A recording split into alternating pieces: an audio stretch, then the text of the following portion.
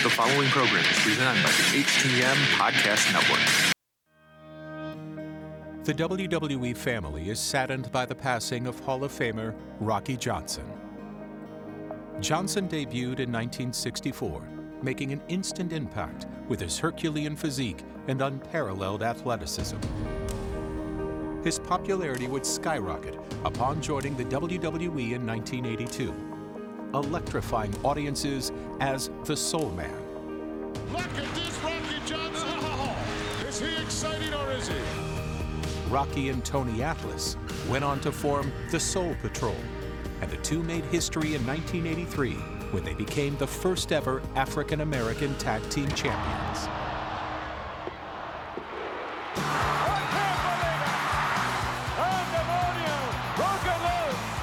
Here are the new tag team champions, Tony Atlas, Rocky Johnson. We want it for all of our fans and all of our people. In 1970, Johnson married Ada Maivia, daughter of the legendary High Chief Peter Maivia. Rocky and Ada would go on to have a son, Dwayne. Rocky would train his son in the world of sports entertainment, and upon his debut in WWE, Dwayne adapted the persona Rocky Maivia as a tribute to his family's legacy. Father and son rocking the house here, ladies and gentlemen, at WrestleMania. Rocky Johnson's career would come full circle in 2008 as his son inducted him into the WWE Hall of Fame. My dad was a hero to me. He was larger than life. Legendary matches I witnessed as a kid. He was able to cross all lines and become one of the most dynamic and formidable performers of his time. It is my great honor to welcome my dad, Rocky Johnson. I would like to be remembered for paving the road for all athletes, no matter race, color, or creed. A true entertainer and trailblazer, Soul Man Rocky Johnson's legacy will be celebrated for generations.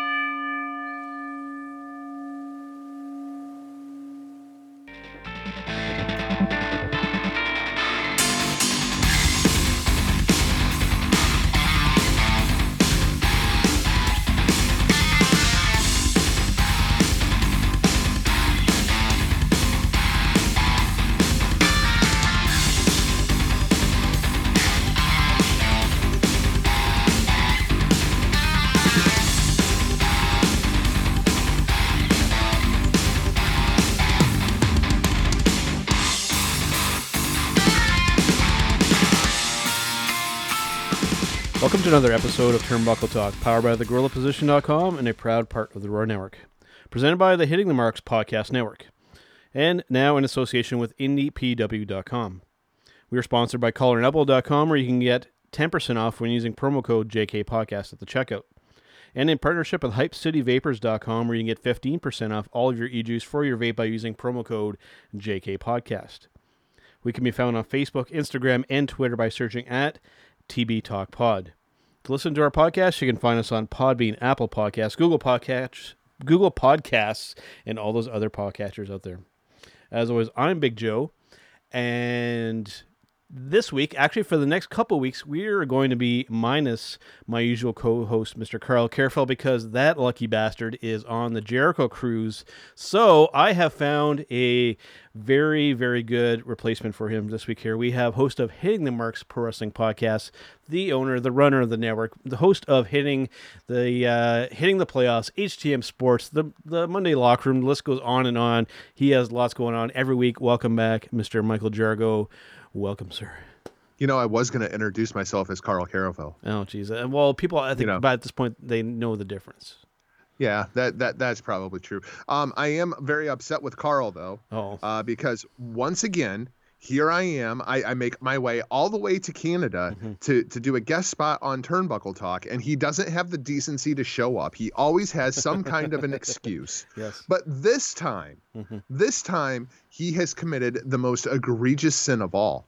Not only is he on a boat with my best friend, Chris Jericho, he sent me Canada's weather. It's like 20 below Celsius here, we figured out before we started talking. Yeah. You know, if Carl wants to go where it's nice and warm, I'm cool with that. Yeah. But you didn't have to send me your crappy Canadian weather. Right? A little bit of it's come my way, too. Up until this point, I've essentially had kind of green grass still going in the backyard when I actually had to break out the snowblower this morning before we started recording to kind of make it so that we can get out later. So.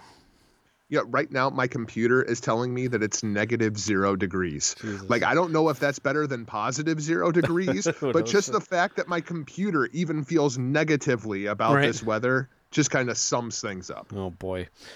Well, to kind of kick things off here, Jargo, of course, you heard in our intro that we lost a pretty significant person in the professional wrestling business. And, I mean, despite what you hear in that kind of clip there, again, you and I were talking before the recording. These kind of things are very, very centered. Like anybody who passes away that was under the WWE umbrella at some point, it's done very much from that perspective of just blocking everything out, living inside that kind of bubble that we always talk about.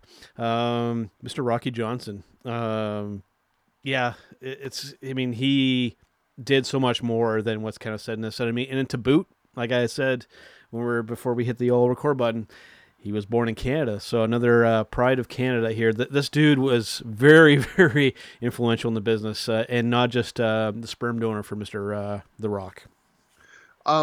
It's interesting because while what is getting all of the airplay right now is his World Wrestling Federation run from 1982 to 1985, of course, himself and Tony Atlas defeating the Wild Samoans to become the first African-American WWF Tag Team Champions. Yeah. What I find even more fascinating about Rocky Johnson, and you have to put yourself into a 1970s American kind of context, to be an African American babyface, who is challenging the likes of Terry Funk and Harley Race for the NWA World Heavyweight Championship as an African American babyface. Big deal. Facing off with Jerry Lawler in Memphis in the 70s as an African American babyface. I mean, to me, that is a much grander accomplishment than anything that he did inside of the World Wrestling Federation.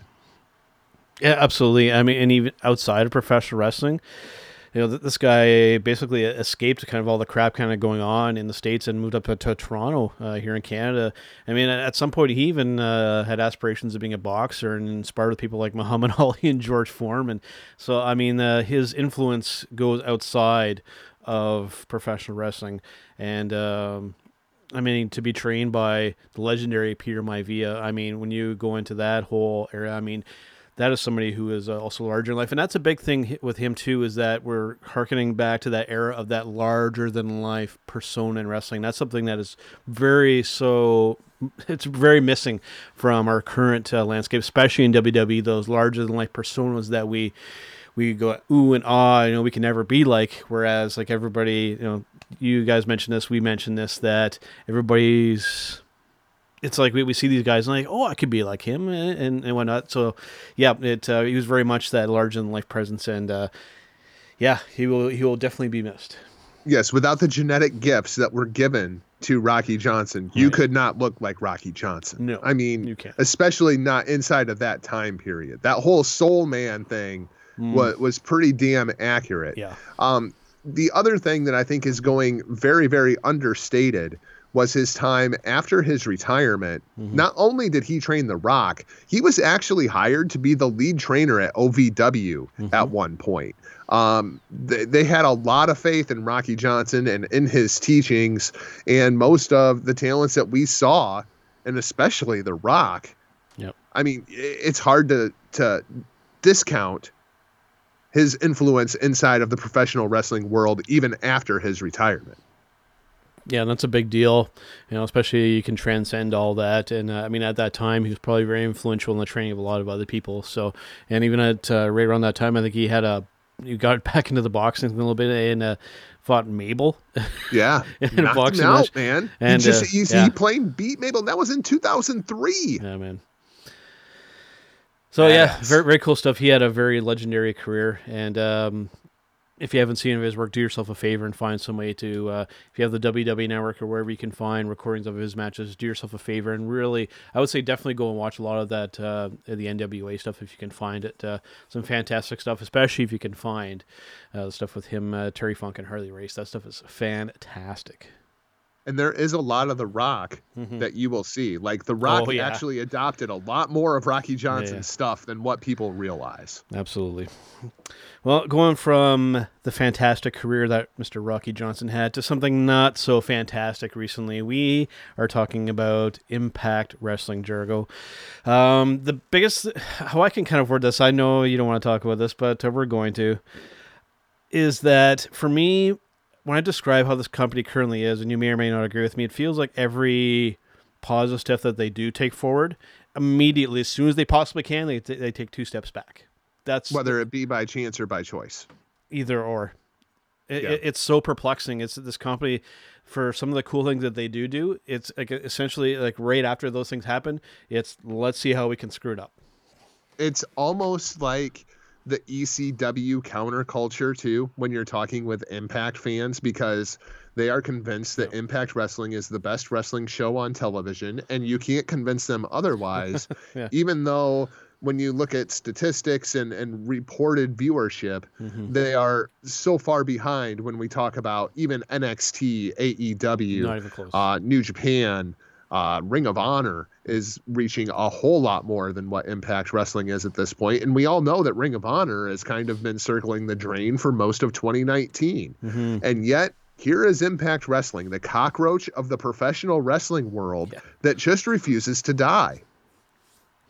And now, recently, with the Supercard happening with the Ring of Honor, they seemingly have patched this kind of deal with New Japan. And I mean, you just see the list of people there, and this possible kind of stuff with AEW too. Impact, I mean, just they're on the verge. I wouldn't say on the verge. They're being lost in the shuffle here, and with all this negativity going around, with the RVD stuff, with this Tessa Blanchard BS, which I am just ad nauseum. I'm just sick and tired of hearing about it. I don't really want to talk about that part of it. It's when you think Impact Wrestling, it's hard to think of anything positive at this point. It really, really is. Yeah, no, I agree. And now this BS with Twitch. I mean, especially since they're on a regular basis, do you guys not know what it is that you can and cannot do on that platform? I will defend Impact Wrestling on boy. This one. I didn't expect this, but go ahead. Do you remember when the WWF on Monday Night Raw had Brian Pillman and Stone Cold Steve Austin? Absolutely. Absolutely, yep.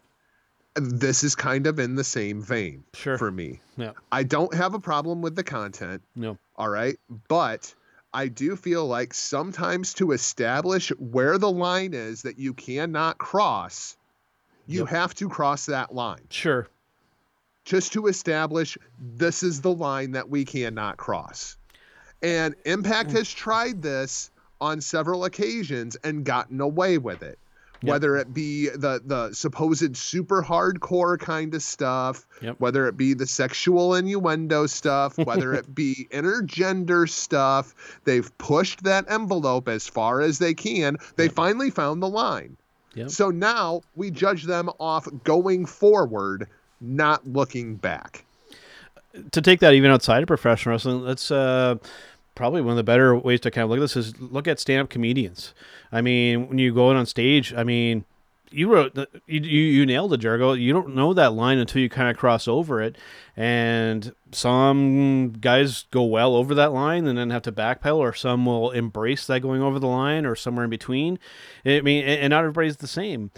But I mean, even for myself, when I was doing a lot of kind of stuff on social media when it came to wrestling, and at one point, well, you probably remember this, when I had kind of made the suggestion that this whole Roman Reigns cancer thing may have been a work. And I mean, and I normally don't swear in this podcast, but I had so many people that were shitting down my throat on that one, just like, oh, how dare you? I'm like, dude, it's just a suggestion for a fictional professional wrestling storyline, and everybody was just like attacking me.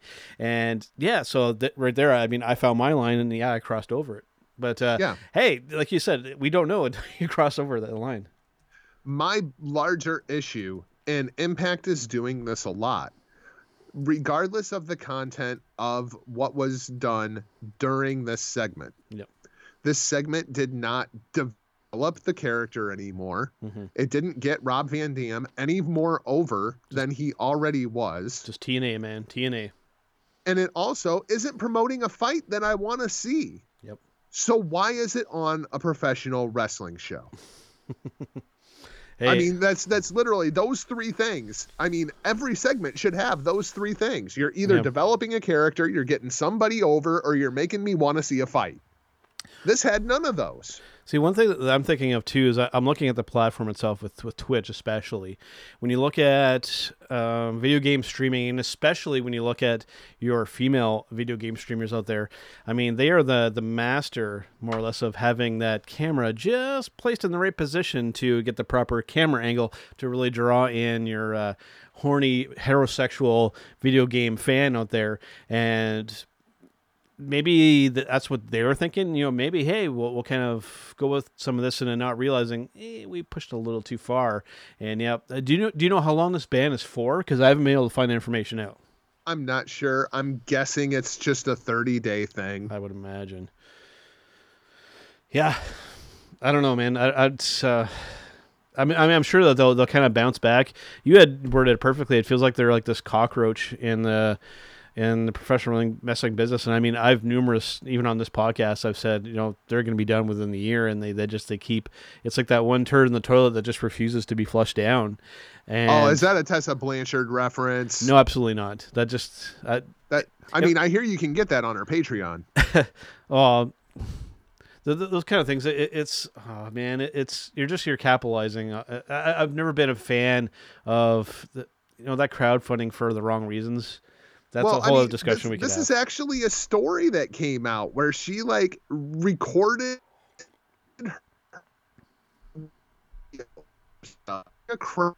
talking all sexy to this one freaking Mark who had paid for this on her Patreon. Yeah. The audio's out there. You can find it. Yeah. Huckleberry's listened to it a couple of times. I'm sure he can tell you all about it while you guys are talking about sex robots on HTM Tech. Hey, even Skype did on that when we started talking about that. I don't know, was Skype censorious on it? Where basically you're talking about that she recorded herself on the toilet and put that out for people to watch? No, it's not to watch. It's to listen to. Somebody had actually requested this through her Patreon.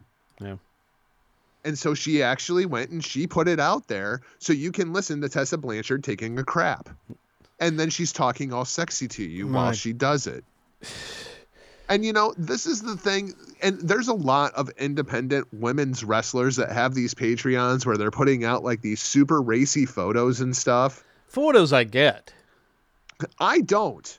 Yeah. Because if you can't do it on television, if people are going to be outraged by it on television, if this is all about women's empowerment, and then you have a Patreon where you're putting this kind of shit out, come on. I mean, literal defecation. What I meant when I get the pictures, I mean just the regular kind of the bikini shots and stuff like that. But yeah, pictures of somebody taking a deuce. I mean, I can't speak for every person out there, but I mean that does nothing for me whatsoever. And I know that there is probably a small portion of the audience out there that might get some enjoyment out of that, but oh boy, I mean, just These people exist. I have no words, man. I have no words. Okay, well, I think that's enough on that. Let's go to, I'd say, to something more positive, but I don't think that this is going to be here, man. But I know you guys have talked about this on the Hitting the Marks Pro Wrestling podcast this week, but I figured that we touch on it as well. Like your co-host Rick, Royal Rumble is one of my favorite, or has been for, years. The Royal Rumble style match, that Battle Royal style match, I love that. I love the surprises. Going into this year, my expectations are lower than they ever have been. This has typically been one of my favorite shows year to year. And yeah, I know I'm behind on the programming. I usually don't watch a lot of Raw or SmackDown. From what I'm seeing on this and the other matches, this is going to be a long, really strange, boring show from what I'm seeing. Well, number one, I don't need 7 professional wrestling matches on a show that is going to have 2 Royal Rumbles. Yeah. That above everything else, you already know this show is going to be too long. Yeah. Number 2, 2 of those 7 matches are going to be gimmick matches, because we're going to have a strap match between Daniel Bryan and The Fiend, which seems like a way to get the Universal Championship off of The Fiend without him actually having to take a pin. Mm-hmm. And then we're also going to have Roman Reigns versus Baron Corbin in a Falls Count Anywhere match in a baseball stadium. That would make zero sense to me. I am so over Roman Reigns versus Baron Corbin. This looks like a Monday Night Raw card when I look at other than the Rumble matches. That's how I'm kind of seeing this. This doesn't feel like one of the big 4 shows of the year at all. Yeah, Shorty G versus Sheamus. Are you kidding me?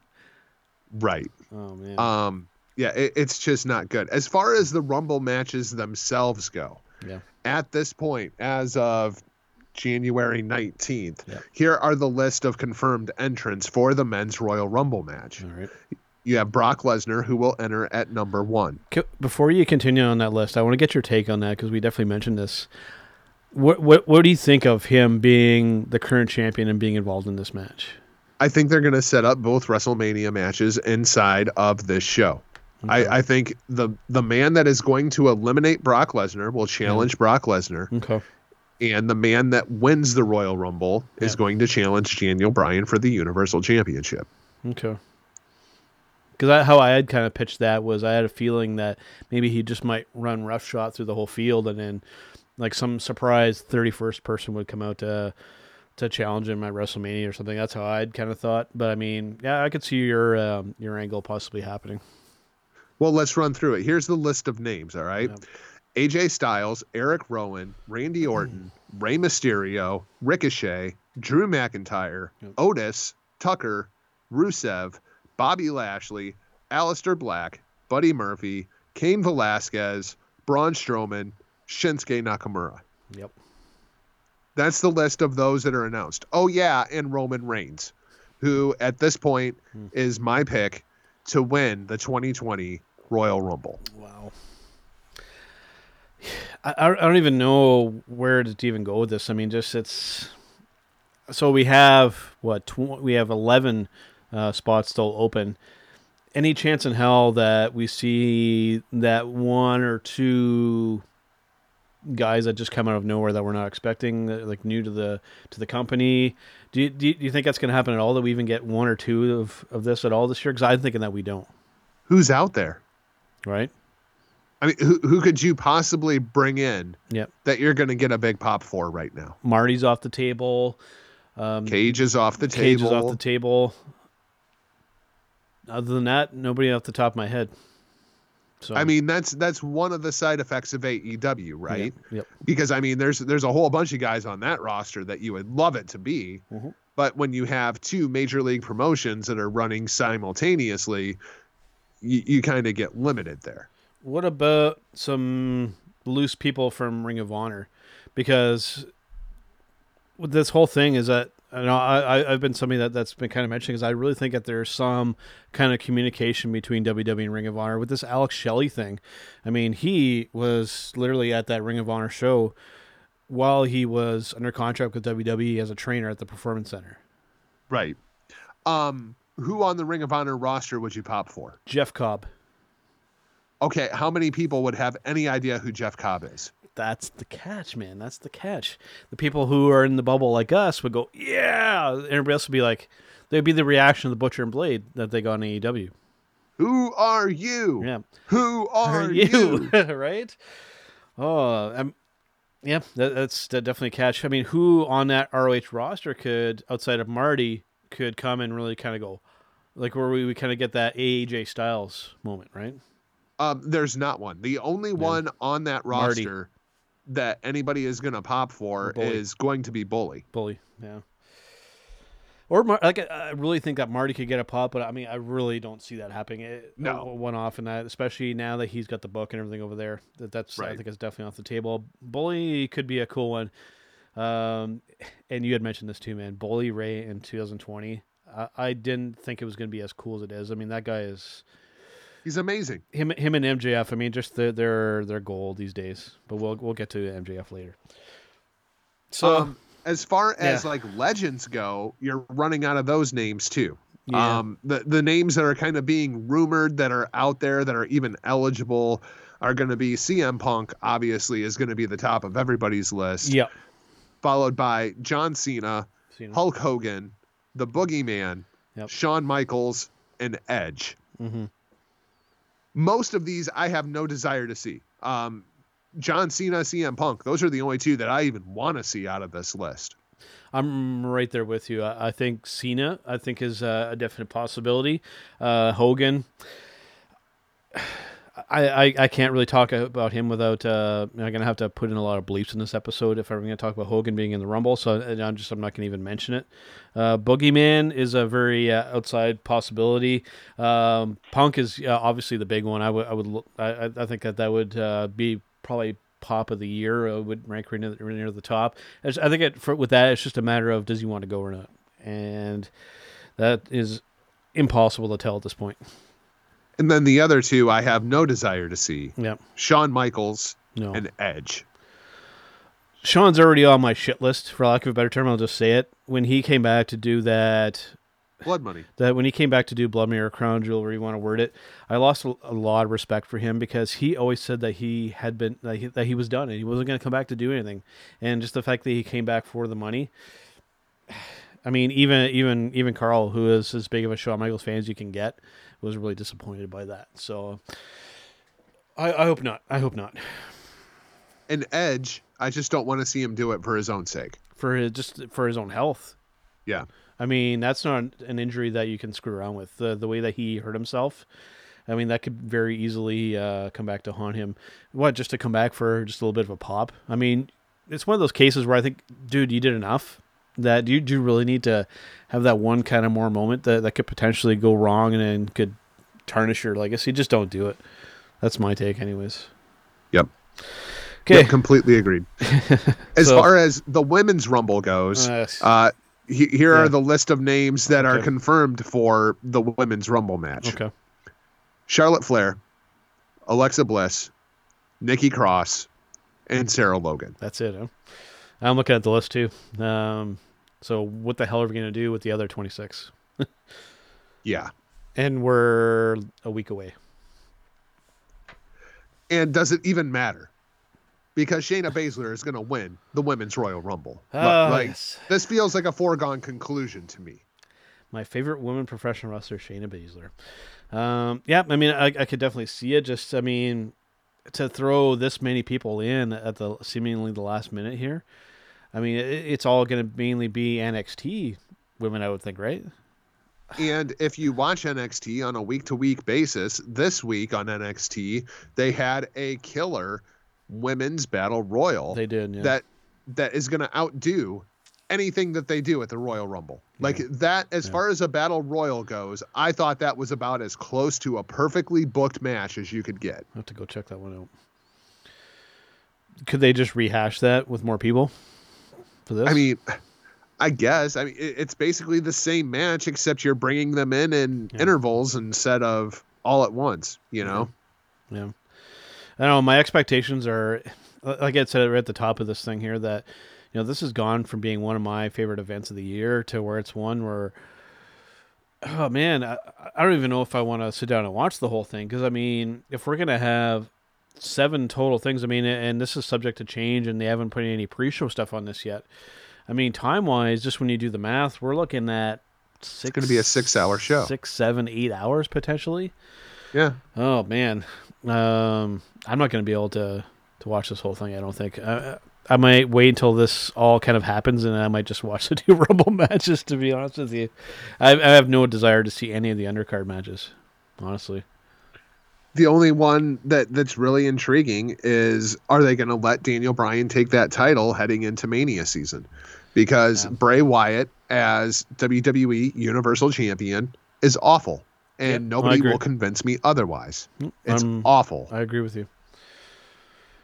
It leads to the whole problem that we've all been kind of talking about, is you have this guy that should be probably the top heel in the company, and everybody cheers him. Yep. So my predictions is it's going to be Shayna Baszler and Roman Reigns, and I am going to go with a dark horse to eliminate Brock Lesnar from the Royal Rumble, and his name is Matt Riddle. Ooh.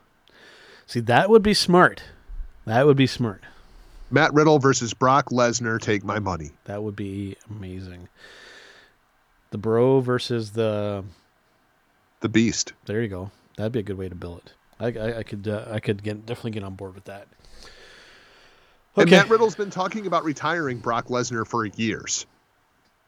It just makes sense. And you have all this crossover appeal too, with both guys spending time in UFC, and especially with this interest with Conor McGregor back in UFC. There's that kind of rejuvenated interest in that, so they could piggyback off of all that too. So you have a tremendous amount of cross appeal for WrestleMania, which is usually what they go for. So hey, I say go for it.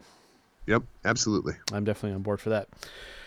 All right, man, before we're going to do something a little bit different this week. For our Showstopper segment, we're going to actually kind of look back on some of my kind of favorites that Carl and I have done, and kind of discuss them with Jargo here. Before we do that, though, let's do our Match of the Week segment here, Jargo. And since you're the guest, I'll kind of let you go first. What was your favorite professional wrestling match of this past week?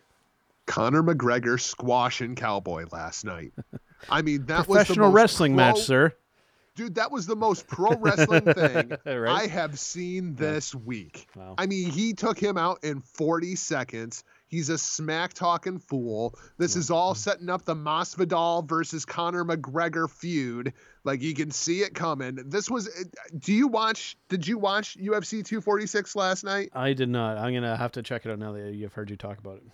It was the most pro wrestling thing I have seen all week. Earlier on in the show, you get a promo from George Masvidal just talking mad smack about Conor McGregor.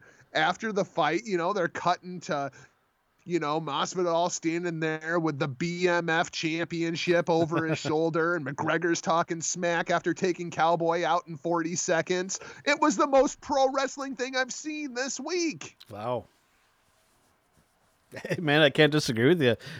Just hearing you talk about it, I mean, I've been kind of out of the MMA scene for quite a while. I used to be a very diehard follower of it, and then since some of them have kind of crossed over into professional wrestling, it kind of soured me on the whole thing. But hearing you talk about it, I mean, I might have to go check this out again and maybe start watching again.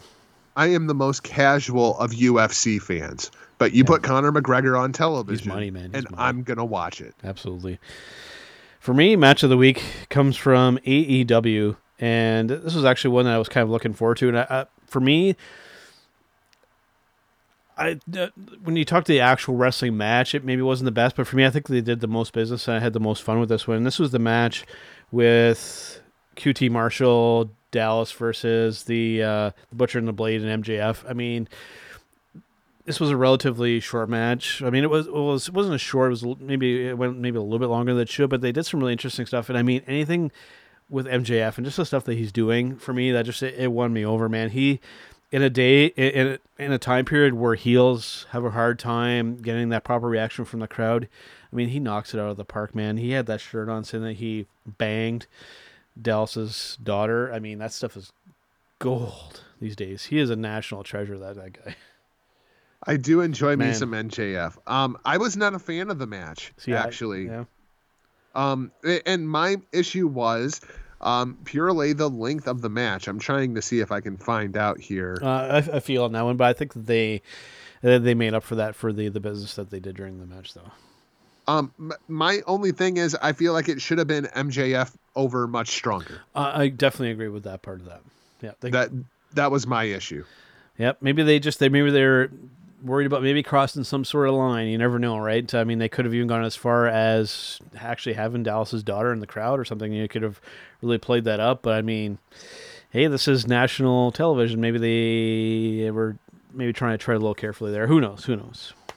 Yeah, I mean, and that's just one of those things with AEW too, where it seems like they're giving, like, I firmly believe that women's tag match on that show is an early nominee for the worst match of the year. Is there anybody that we can point our finger in that match, or is it everybody dropping the ball, or is it the way it was booked?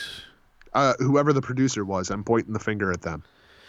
Could this be too with Brandy kind of being part-time? Could that be part of the problem there too? Well, Brandy is not very good. No, she's never. And Brandy is not improving either. But I mean, even like Hikaru Shida looked off in that match. Chris Statlander looked off in that match. Yep. Mel is supposed to be actually pretty good. I've yet to see her be that way in a professional wrestling match, but I've heard people talk about her from her independent work, and people seem to like her. I just haven't seen it yet. But that whole match just seemed incredibly disconnected to me. It was way too long, and you're asking these girls to go out there and do stuff that they can't do it. No, I agree with you. That's you kind of hit on something there that I've suggested even with Carl on this show, is that even just outside of this company, I mean, just in general, I think especially in WWE, they've done all of these firsts in women's wrestling so quick and so close together, is I think that they're asking too much, and especially when you get somebody. I think a really good example of this would be Kairi Sane. I mean, she's this tiny little Asian girl, and she can go, but I mean, you're asking this girl to do like hardcore, big high spots and stuff like that, and she's just not built for that kind of stuff. And it's nothing against women in professional wrestling. I know they can do a lot, but I mean, for me, like, just like physicality wise, they can't do everything that the man can do, and I think it just sometimes they just ask too much. Yeah. No, I don't disagree. And I know that there's people that are going to disagree with me and say I don't know whatever how they want to word it, but just that I think that as cool as women's wrestling is, I think there's times where they go too far, like these Hell in a Cell and stuff like that. I mean, it's too much. It's too much. And it brings up this whole other conversation I was having with a friend of mine who runs a group on Facebook called Pro Wrestling Talk Now and Then, if anybody wants to look it up. And there is a post there from one of the admins, and he has a post that has all of the women's talent inside of NXT. Yep. And it is just amazing how deep that NXT women's roster is. Safe to say, I think they have the best women's division in the sport right now. I completely agree. The problem is, inside of NXT, you get one, maybe two storylines, and that's it. Yeah. And yet, when I look at the main roster, they still have people like Dana Brooke and Liv Morgan and Lana and Sonya Deville and Mandy Rose and Natalia and all this talent that nobody gives a damn about. Yep. Why are we not featuring a lot of this women's talent in NXT on the red and blue? I'll never understand. Like, why Candice LeRae is in NXT and Lana is on the main roster, I will never understand outside of she makes Vince McMahon hard. I think you answered your own question there, my friend. I mean, but if that's the standard for this company, then why do I want to watch it? It clearly is, though. You just have to look at it. I mean, you look at the Lana, and then they made Mandy Rose into a lesbian. Like, this is there's so many behind the scenes here that likes hot women, and it's got to be Vince. And it's just awful. Yep. And don't get me wrong, I get the appeal of that. But I mean, they're just on the wrestling is just out the window. This is all just TNA, and let's just go for shock value at this point. By comparison, on NXT this week, inside of that women's battle royal, as people started getting cleared out inside of this women's battle royal, right? Mm-hmm. And standing in the middle of the ring is Shayna Baszler and Mercedes Martinez.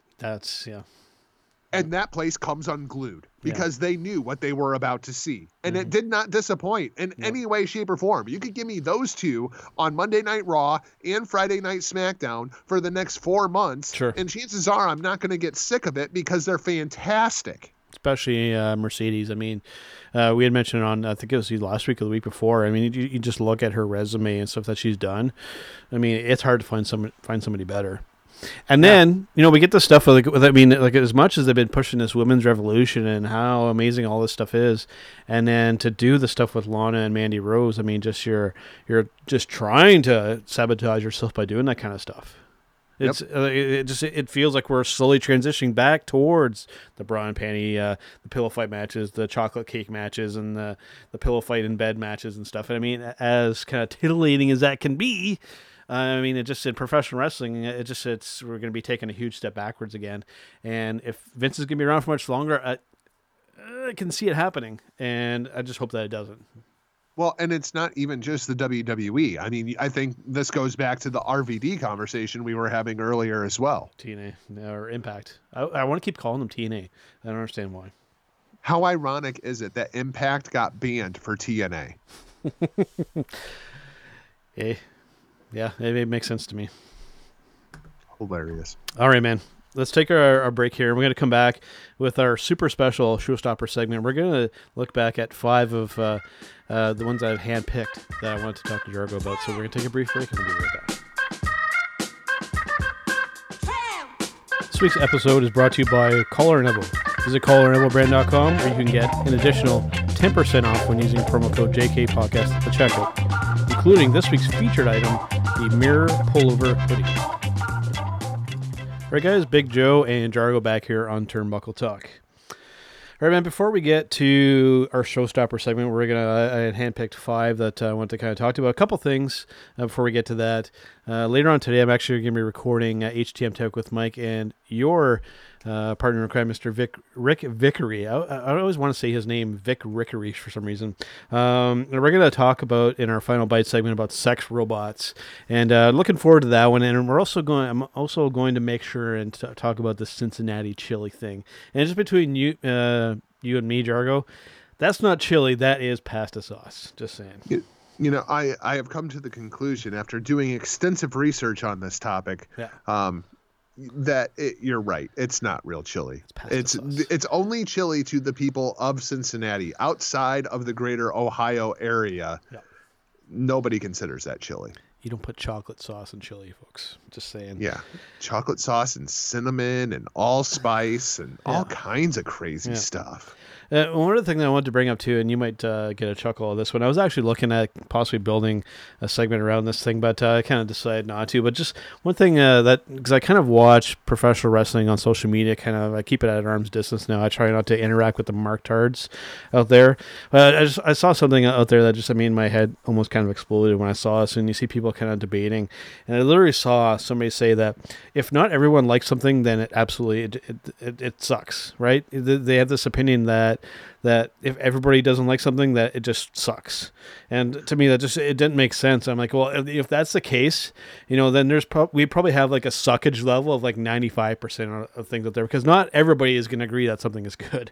And it's something that I almost wanted to write a column, but I didn't, because it was just too friggin' stupid, man. Just too stupid. So I'm trying to think of something that doesn't suck by that definition.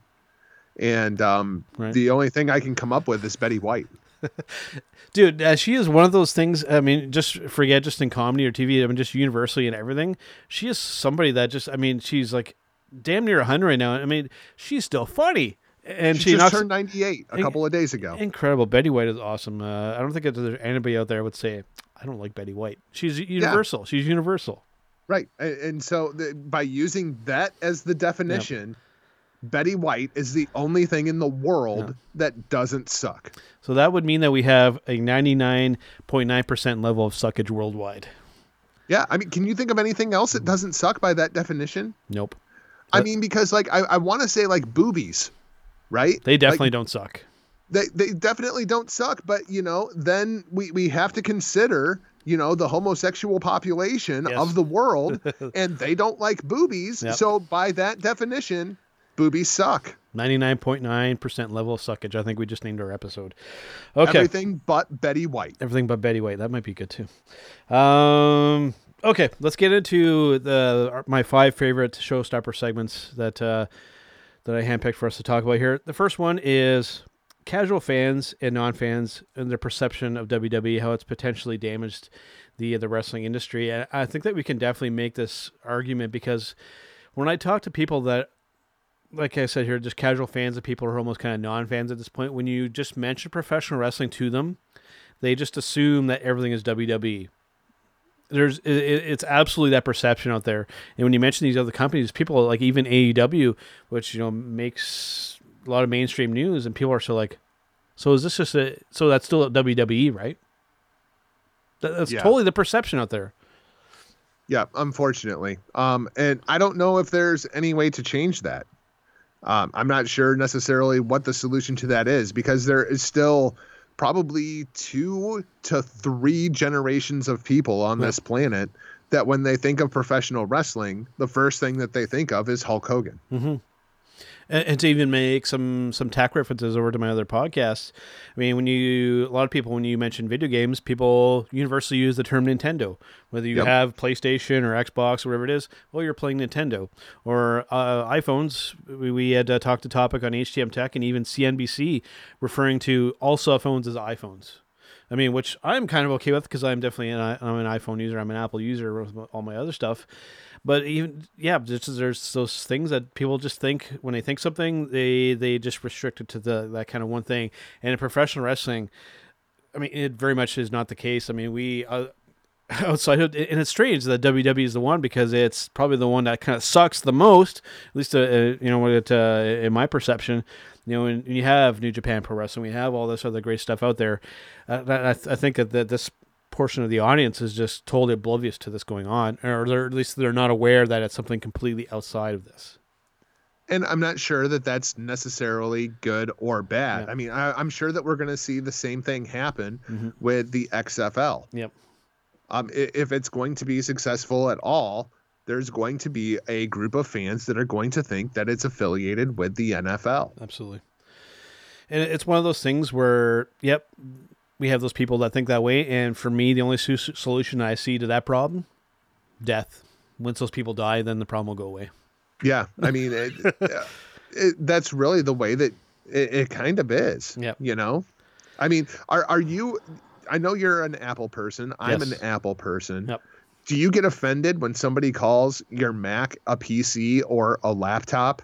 Because it just infuriates me. Yeah. It's, are you using it? Well, the thing we have to keep in mind with that too, when you really get to the nitty gritty, PC just means personal computer. And so I can kind of get that. But I mean, when we get back to kind of when we started kind of getting into the heyday when the Mac kind of got rejuvenated, I know we're crossing into some tech talk here, that, very much we made that distinction. Okay, PC, and then we have Mac. There was that clear distinction. We had PC guy, and we had Mac guy. And, PC guy wasn't very good, and the Mac guy was the cool guy. Yeah, the worst part of my week at work is when I initially get in on Monday morning and realize I have to use a Windows computer. Hey, we're going to be talking a little bit about that on HTM Tech this week because just recently Microsoft has killed support for Windows 7, which is actually one of their more popular platforms, and they have axed that essentially. So interesting to see on that, but I digress on that. Let's go to our next one here. What we want to see of the professional wrestling business in the year 2020. And what I want to see, I will be very blunt in this one here, Jargo. What I want to see out of this is, I'm going to aim this specifically at WWE. I want Vince to concentrate on XFL, and I want him to step away from being involved in WWE whatsoever, other than being part owner. Just walk away, dude. I just want it to be good. Yep. Like as much really, really good pro wrestling as we have had over the course of the last 3 to 4 years, there has been a lot of really, really bad professional wrestling too. There has been. Whether it be the Undead Realm and Impact Wrestling, whether it be some of the questionable booking decisions that we have seen inside of AEW, whether it be anything that we have seen on the red or blue, whether it be people just not being used or utilized inside of NXT, whether it be the fall of Ring of Honor, like you can go on and on and on. I just want it to be good. I want all of these companies to thrive. I want everybody to succeed. I want pro wrestling to be pro wrestling again. I want it to be the Attitude Era all over again. And I mean that in terms of popularity, not content. Exactly. The other one for me that I want to mention as well is regarding hasn't been. Yeah. And the other one that I want to bring up too is social media. This doing business on social media and all of this stuff, especially, with this Tessa Blanchard business and whatnot, too much of the stuff is happening on social media and not happening on the programming and in the storylines as it should be. I don't know what the solution for this is, but I mean, it's getting out of control, and I can't point finger specifically at people because it's becoming a growing problem. And I don't know, what's your thought? I mean, is there any way that we can kind of get this under control? Just shut up. But people can't. And and that's the problem. People can't shut up. Yep. If people would just shut up, all these problems would go away. And I've just recently, and thankfully, like I said earlier, I kind of distanced myself away. I still have a presence on Facebook. I still post our stuff on there, but I've really stepped back when it comes to commenting and getting involved with the Mark Tards and whatnot because, dude, quite frankly, it's a waste of time. Yeah. And my time could be better used elsewhere. But I mean, even a lot of this talent, like Kenny Omega made a comment about the no class fans, right? And every pro wrestling dirt sheet on the face of the planet runs with this headline that Kenny Omega calls pro wrestling fans no class. Yep. And when you read the actual quote, he's talking about people that are commenting with stupid stuff like, well, Nyla's a guy, so if that's what you have to contribute to the conversation, just shut up. Oh, no, I agree. And then people like what I used to do, you can't resist commenting and trying to get you run into this vicious cycle and this loop of where people will always say, oh yeah, everybody has a right to opinion and whatnot until your opinion contradicts theirs. And then, then they're giving their opinion, but then you get caught in this vicious cycle of, well, boo your opinion, boo your opinion, boo your opinion, and it's just this is like grade 5 BS stuff, man, and it's stupid, and I don't know. It's what I like to refer to as outrage addiction. People are addicted to being outraged. People are addicted to responding to these stupid comments that you're seeing on social media because it gives you a release of dopamine inside of your brain where you feel better about yourself after you hit the send button. Outrage addiction. It's a thing in 2020. Dopamine and addiction. you know how you solve it?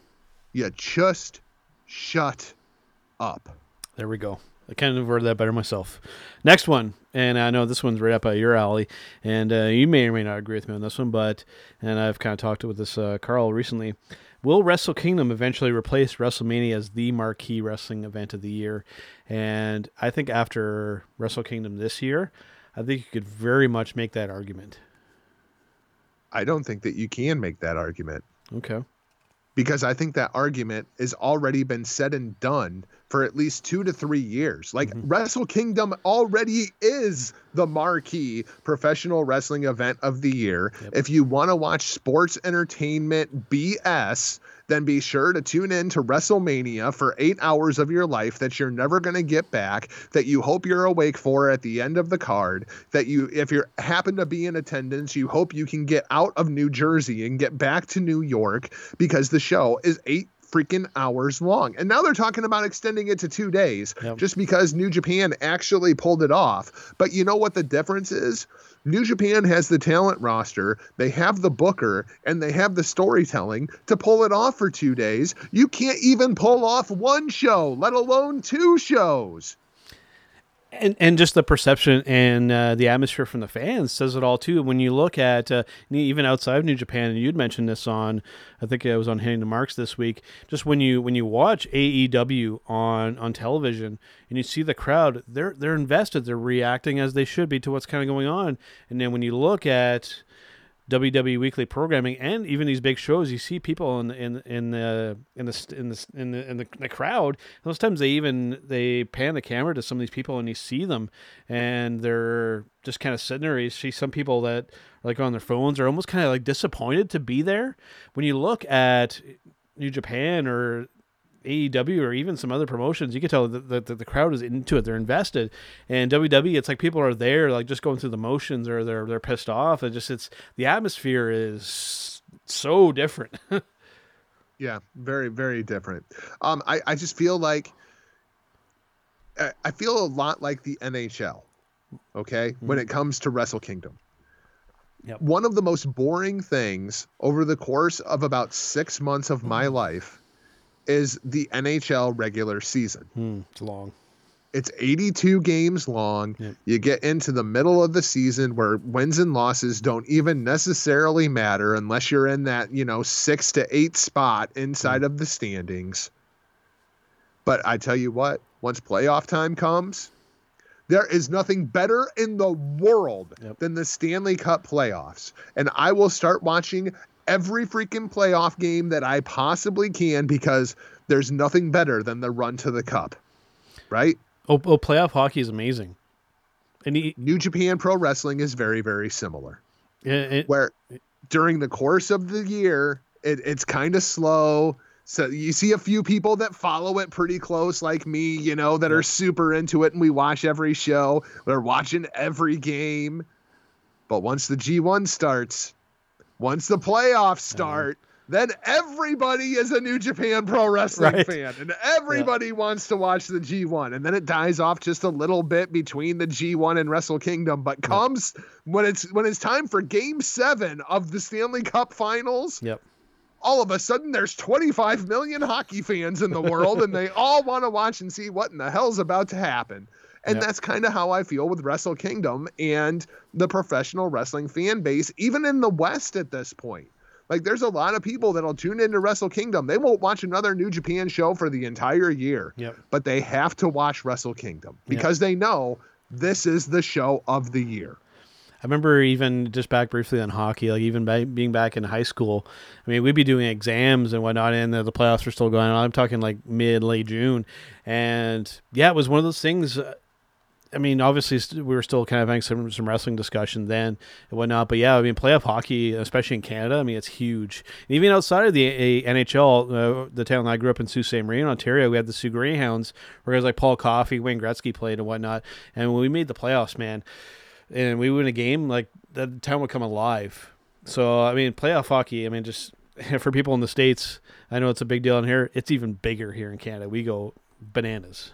Well, and it's the same thing with the NBA Finals. Yeah. It's the same thing with Major League Baseball once it gets to the World Series. Yep. How many millions of people tune in to watch the Super Bowl, even if it's the only football game that they watch all year. Yep. It's just that atmosphere. It's a big fight feel. And bringing that full circle back to WrestleMania again, there just isn't that feel and that aura and that mystique around that event anymore. It doesn't feel like it's the culmination of everything that's building up over the year. And because now with these events, because this weird thing that Vince has in his mind that, people wait to the last second to buy and to subscribe, that, we have to wait until just before to build. It's so asinine, that idea. I mean, dude, these WrestleMania builds used to last over the course of a year or even longer. And now we're just cramming this shit in like last minute. Oh, it's just... And this year, it's going to be really, really bad again. Yeah. It's going to be a 3-week build to WrestleMania. Because we're doing this Blood Money BS again, right? Well, we're doing Blood Money 5, and then just a couple of weeks after Blood Money 5 is the Elimination Chamber. And you know that they're going to have to swerve WrestleMania somehow with the Elimination Chamber. And then you have 3 weeks until WrestleMania. And 3 weeks is not enough time to build WrestleMania. And you're seeing it in the ticket sales. People just aren't nearly as interested as they used to be. And the other thing that's not helping is these Saudi shows. Yep. I'm happy that they're getting paid all this money for these shows. But when you bill it as just as good or better than WrestleMania. That's it right there. Yep. And when you have the return of Shawn Michaels, that should have happened at WrestleMania. Or just shouldn't have happened. But it didn't. Yep. It happened in Saudi Arabia. You start getting The Undertaker. Undertaker did 2 Saudi shows last year, but he wasn't at WrestleMania. Nope. You know, and you start taking those things away from WrestleMania because you think that WrestleMania is this huge brand that doesn't need it anymore. Yeah. It's going to sell out because it's WrestleMania. No, that's not the case. It's not the case Go anymore. look, you can get good tickets for WrestleMania right now. Yep. And they've been on sale since November. Yep. I made the prediction that I'm almost kind of a loss of words talking about WrestleMania. I predicted, I think it was either this past week or the week before on Turnbuckle Talk here, I have a sneaking suspicion that we're going to see a very legend-heavy WrestleMania this year. I think we're going to be using Cena. We're going to be using Taker.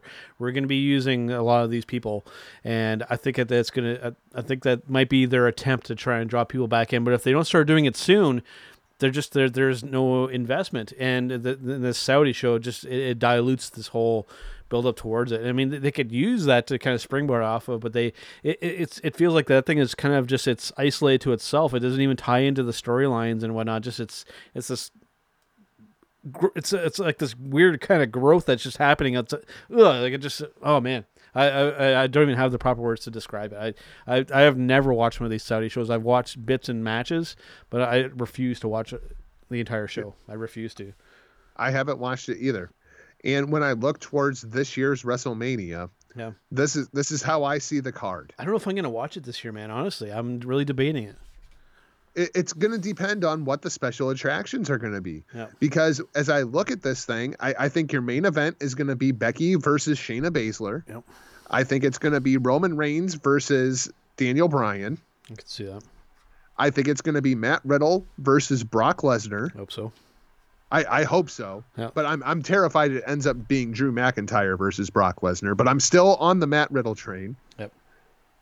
And the SmackDown Women's Championship has to be Sasha versus Bayley because there's just nobody else on SmackDown. Nope. So if those are my 4 big matches, you better be sure that you offset that with like a CM Punk versus Seth Rollins.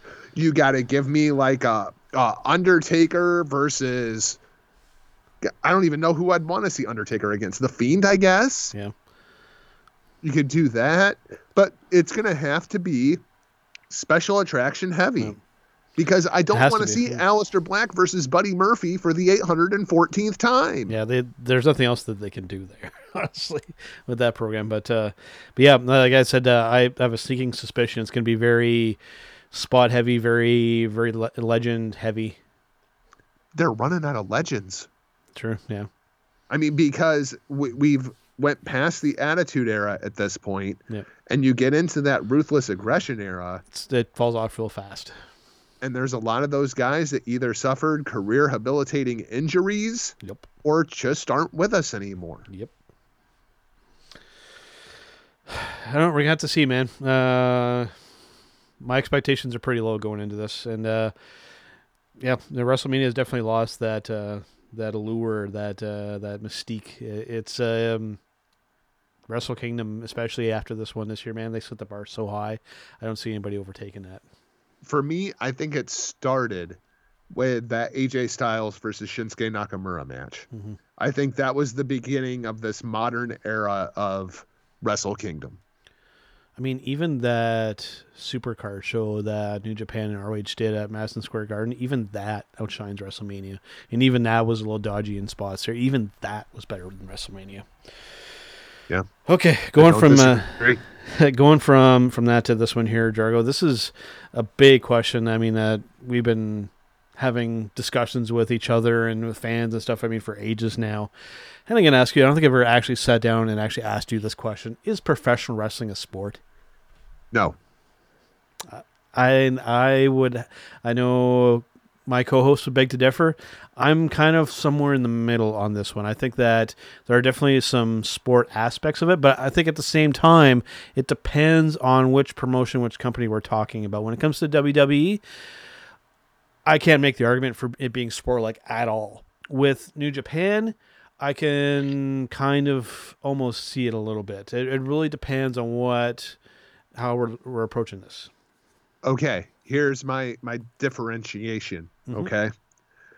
I think that professional wrestlers are professional athletes. Absolutely.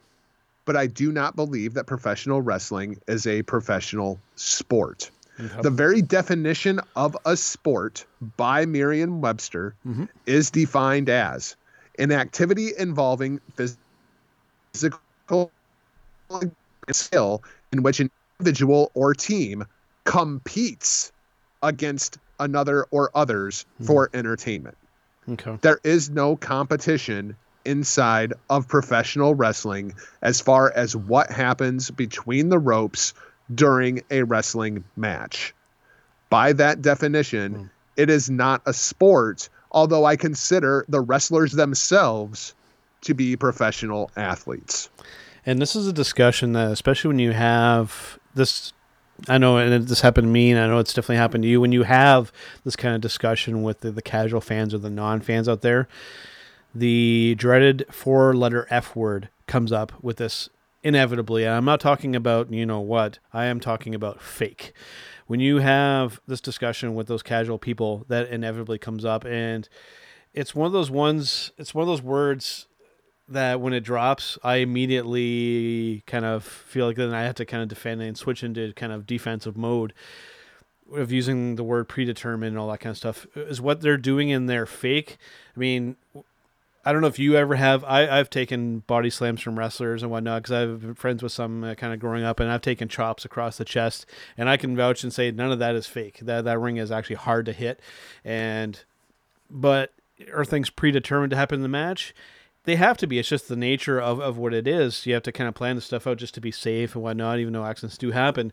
But yeah, it's a tough conversation to have with the casual non-fan, whereas sitting here talking to you about it, I can have a rational conversation, but with anybody else who isn't inside of our bubble, it's really hard to talk about because people have that F word in their mind.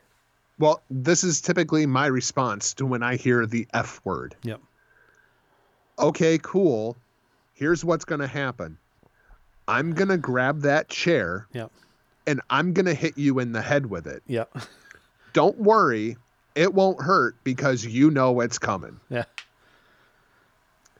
And that's typically the beginning and the end of the conversation. Yeah. It's like, we watch a lot of New Japan. And New Japan, especially, when somebody wants to bust out that word, just sit them down and have them watch, like, Tomohiro Ishii versus Hiroki Goto. Yes. Yeah, that's a good example. Yeah. You know what I mean? Just like, yeah, okay. You want to think that? All right. Enjoy this matchup.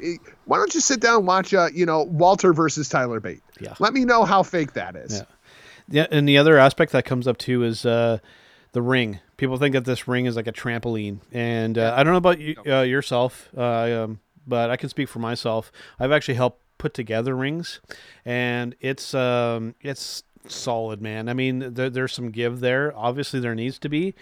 But dude, I've taken a body slam from one of my wrestler friends and not tucked my chin and had my head hit the mat. It hurts. The ring is very, very solid. It's metal essentially.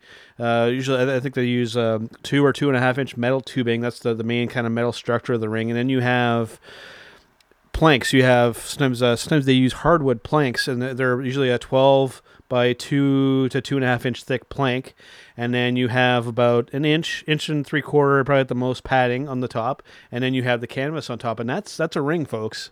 It's pretty solid. Well, I mean, I think that's one of the things that has kind of went away. I don't hear people talk about that nearly as much anymore. It still comes up with me. I would like to thank Tommaso Ciampa and Johnny Gargano for tearing apart the ring in Chicago. I would like to thank Kenny Omega and Jon Moxley for tearing apart the ring at Full Gear. And people can see just exactly what it is that we're dealing with here. It's like you said, it's about 1 inch worth of foam padding and then a whole bunch of wood and steel. And if you really want to know what it feels like, just go to your local elementary school, have them bust out the wrestling mats on the floor, and just take a flat bat bump on it. And let me know how great that feels. And now imagine doing it for, 25 minutes, 255 days a year. It's rough on your body. Okay. Last one that we want to talk about here, and I think that with this one, I am definitely talking to the right person on this one because you're even more busy at this stuff than I am. I do 2 shows every week, and I find that I don't have a whole lot of time for other stuff. The topic is the ups and downs of doing podcasts every week. This is something that, like I said, I'm talking to the right person here because, you do a lot in this kind of stuff. Tell us about the ups and downs of doing what you do every week. Well, you don't have a whole lot of time to do much of anything else. That's the biggest thing.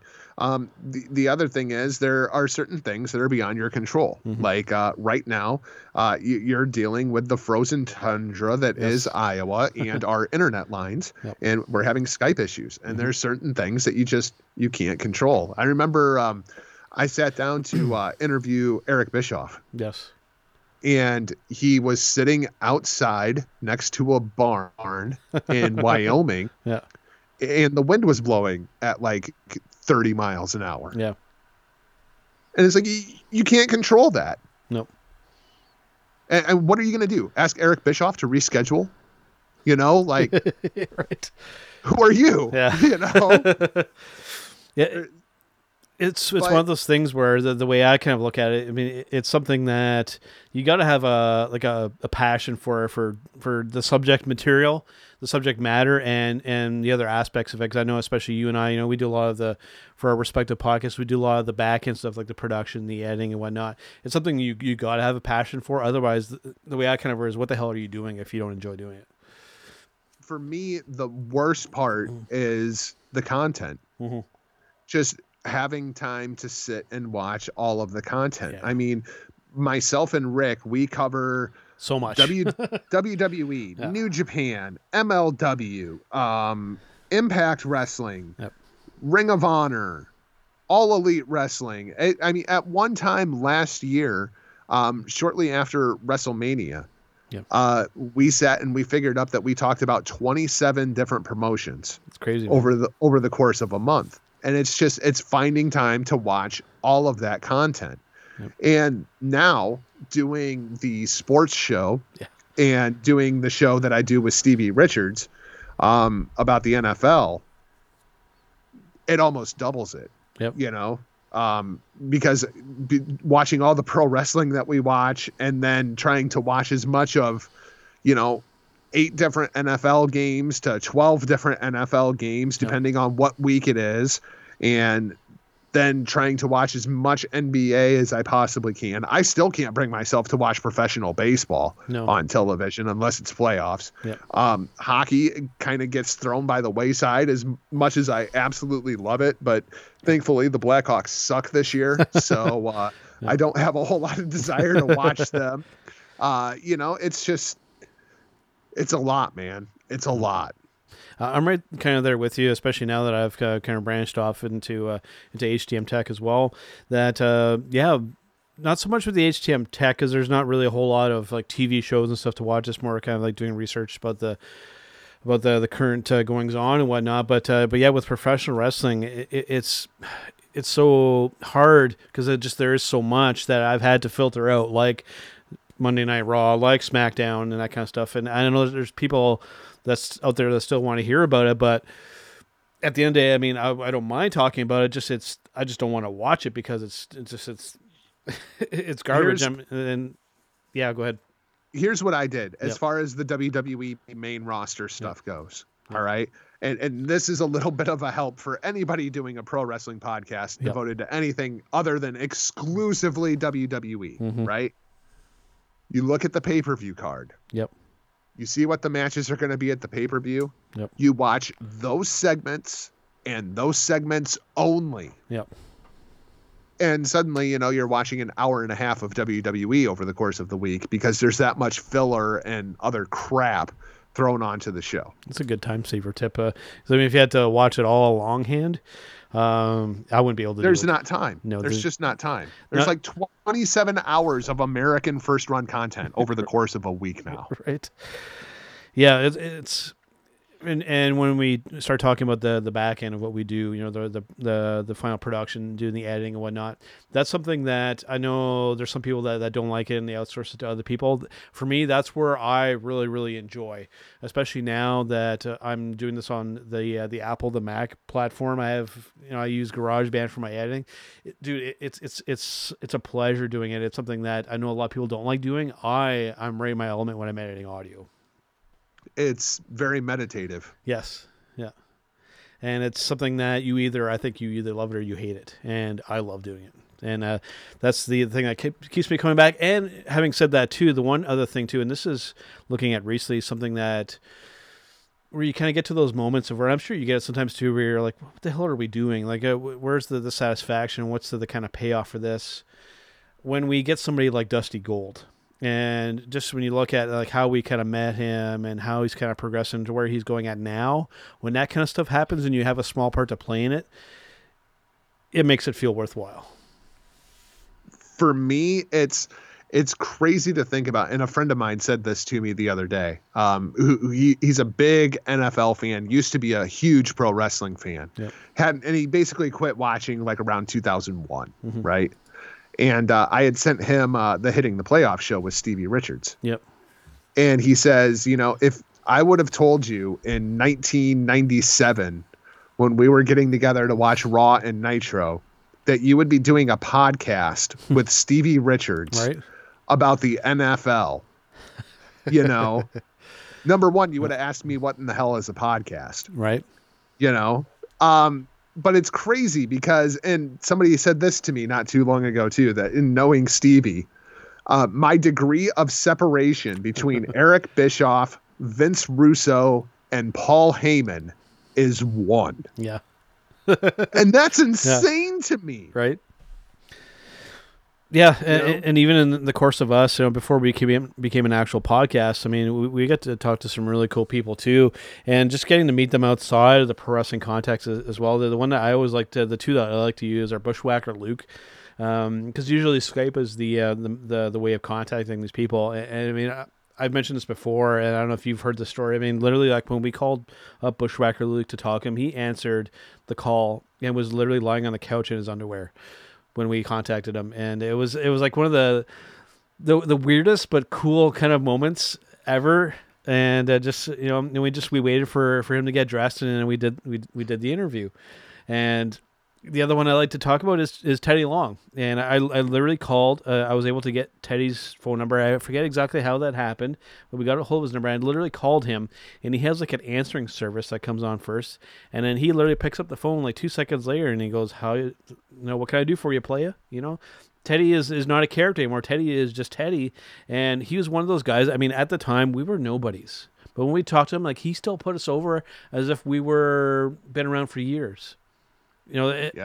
And meeting guys like Cage and Jeff Jarrett, Jazzy. I mean, we've run into some great people, and sitting down, and then after we stop recording too, sometimes the conversations continue. Nick Aldis, we talk to some of these guys and girls. I mean, and it's just getting to talk to them just on a personal level. I mean, pun intended here. I mark on a regular basis when that stuff happens. Yeah, I mean, I had that conversation with Stevie here a couple of weeks ago after we recorded an episode of Hitting the Playoffs. It's like, every once in a while, I just have to remind myself, I'm recording a podcast weekly with Stevie Richards. Right. Like, how did this even happen? Do you have any like favorite stories from interviews that you've done, or like the way the interviews got set up? I'll go with the way interviews have gone, because I've run the gamut of different ones. I've had ones that have gone fantastic, and I've had ones that have gone really, really, really bad. I'll get the kind of the worst one out of the way right off the hop. Smith Hart. When we called him, and I literally, like, the first question was just ask him how he was doing, and he led off with, "I'm dying of brain cancer." And I was just like, oh boy, where do you go from there? Right. So, and then we go from there to, I think probably one of my favorites was talking to Jeff Jarrett. We literally got him in his car after working out at the gym. And it was actually where he was. I think he was in Nashville at the time. And of course, we're up here in Canada. It was snowing where he was at the time.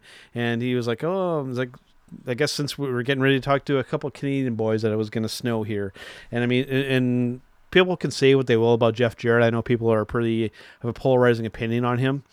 Dude is a complete gentleman and very accommodating, and just the conversation was great. I mean, this was going back to probably like 2 or 3 years before he got into the WWE Hall of Fame. And at the time, I had mentioned as a topic, I was like, do you ever think that you're going to get into the WWE Hall of Fame? He's like, there's no chance. There's no chance. And I literally told him, I said, be patient. I said, given your career and what you've done in the business, it's going to happen. And I think it was probably one of the first people that actually kind of predicted it. And sure enough, it ended up happening. And yeah, I mean, just it's one of the things where I still have to kind of like pinch myself and like, is this still reality that some of this stuff has happened?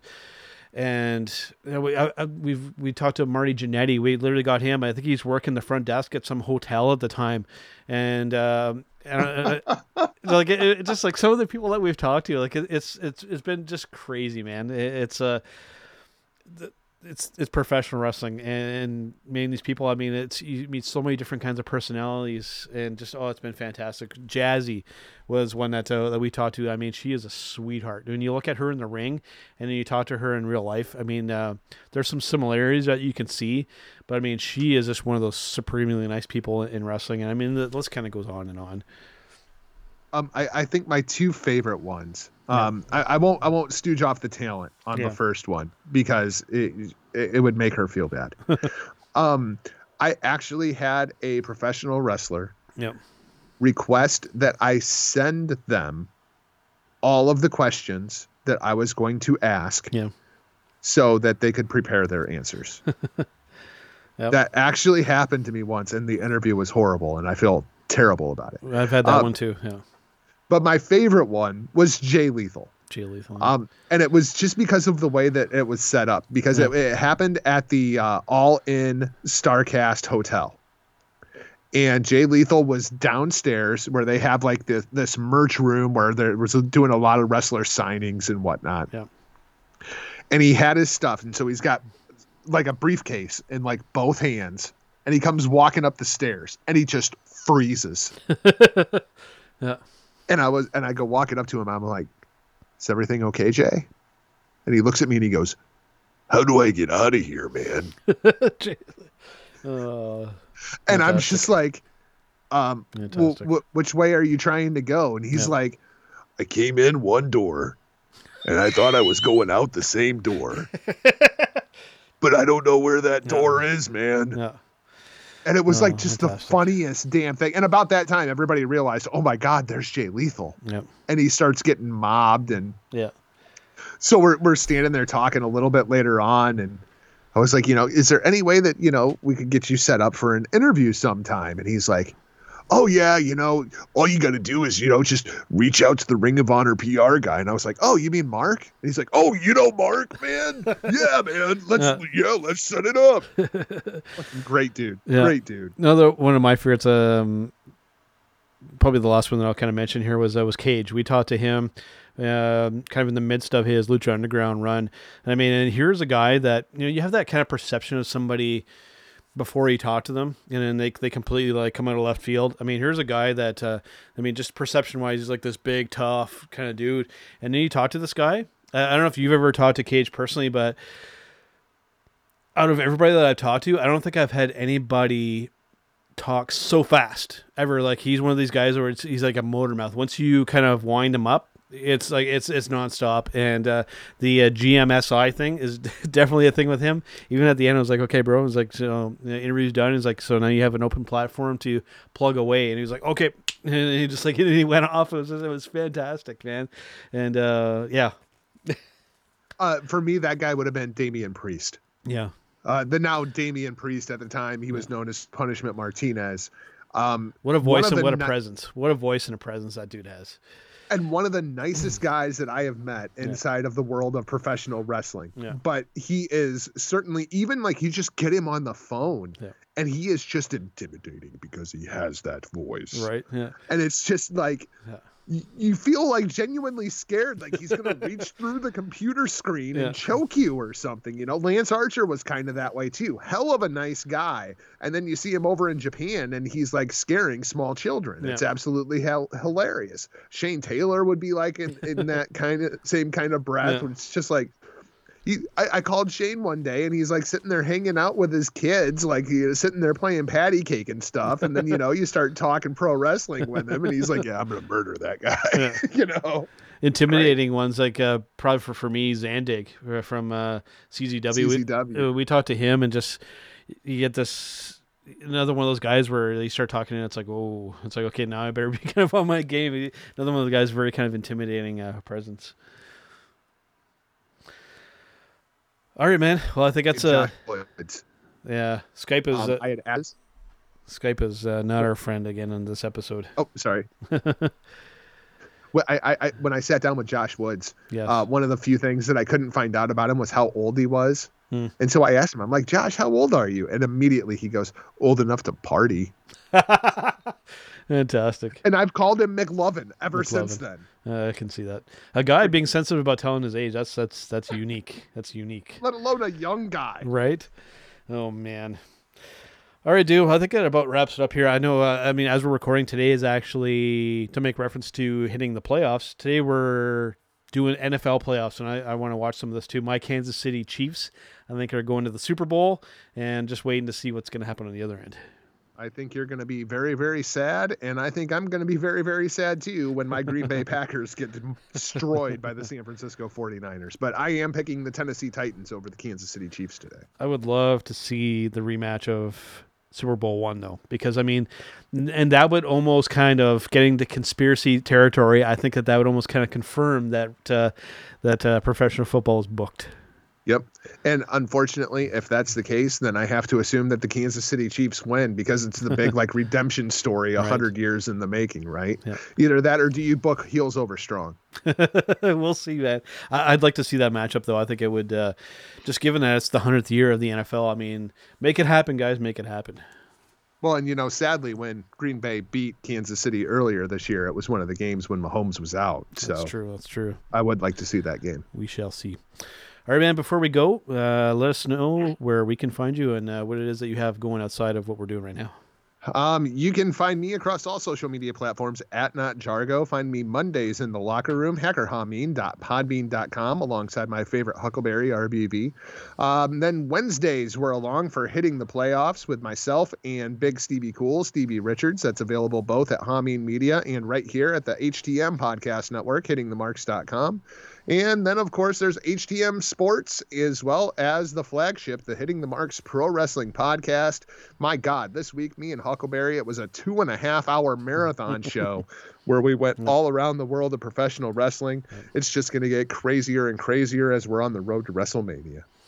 Yeah, of course, myself, you can find me on Facebook, but like I've said in the episodes here recently, I'm not too active on there, so you can try and talk to me, but I mean, if you want to have a normal conversation, I'll probably hit you up. But if you want to kind of be a little too Mark Tardish, I'll probably not talk to you.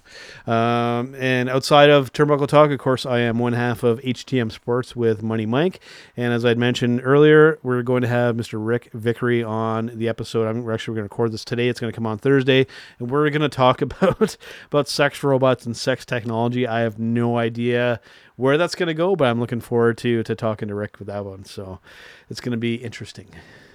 It will certainly be that. And we're definitely going to discuss Cincinnati chili, and I'm going to probably make his head explode.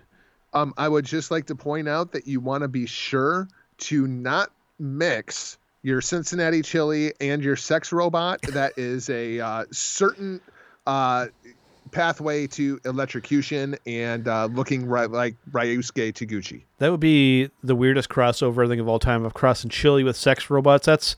That's like in professional wrestling when we had you and Rick on to talk about Undertaker versus Joey Ryan. That would be just as absurd. Yeah, I'm pretty sure that they actually do like body shots at the strip clubs in Cincinnati with Cincinnati chili. So, nothing is out of the realm of possibility for those people from the OHIO. Oh, boy. Okay, man, I think we're getting enough with that. And you know what? I'm going to do something a little bit different here. Since you're the guest on the show, I'm going to let you end off with your tagline to send us out of here. On that note, we're off like a prom dress. See ya! It's me, it's an honor to be the V. As you can tell in the background, we are out celebrating. That is what we do here at HittingTheMarks.com. And I invite everyone to continue to tune in to Turnbuckle Talk, but check out all of our other shows. We have weekly content, especially lit up by the flagship show, Hitting the Marks Pro Wrestling Podcast. You can find that all at HittingTheMarks.com. Run.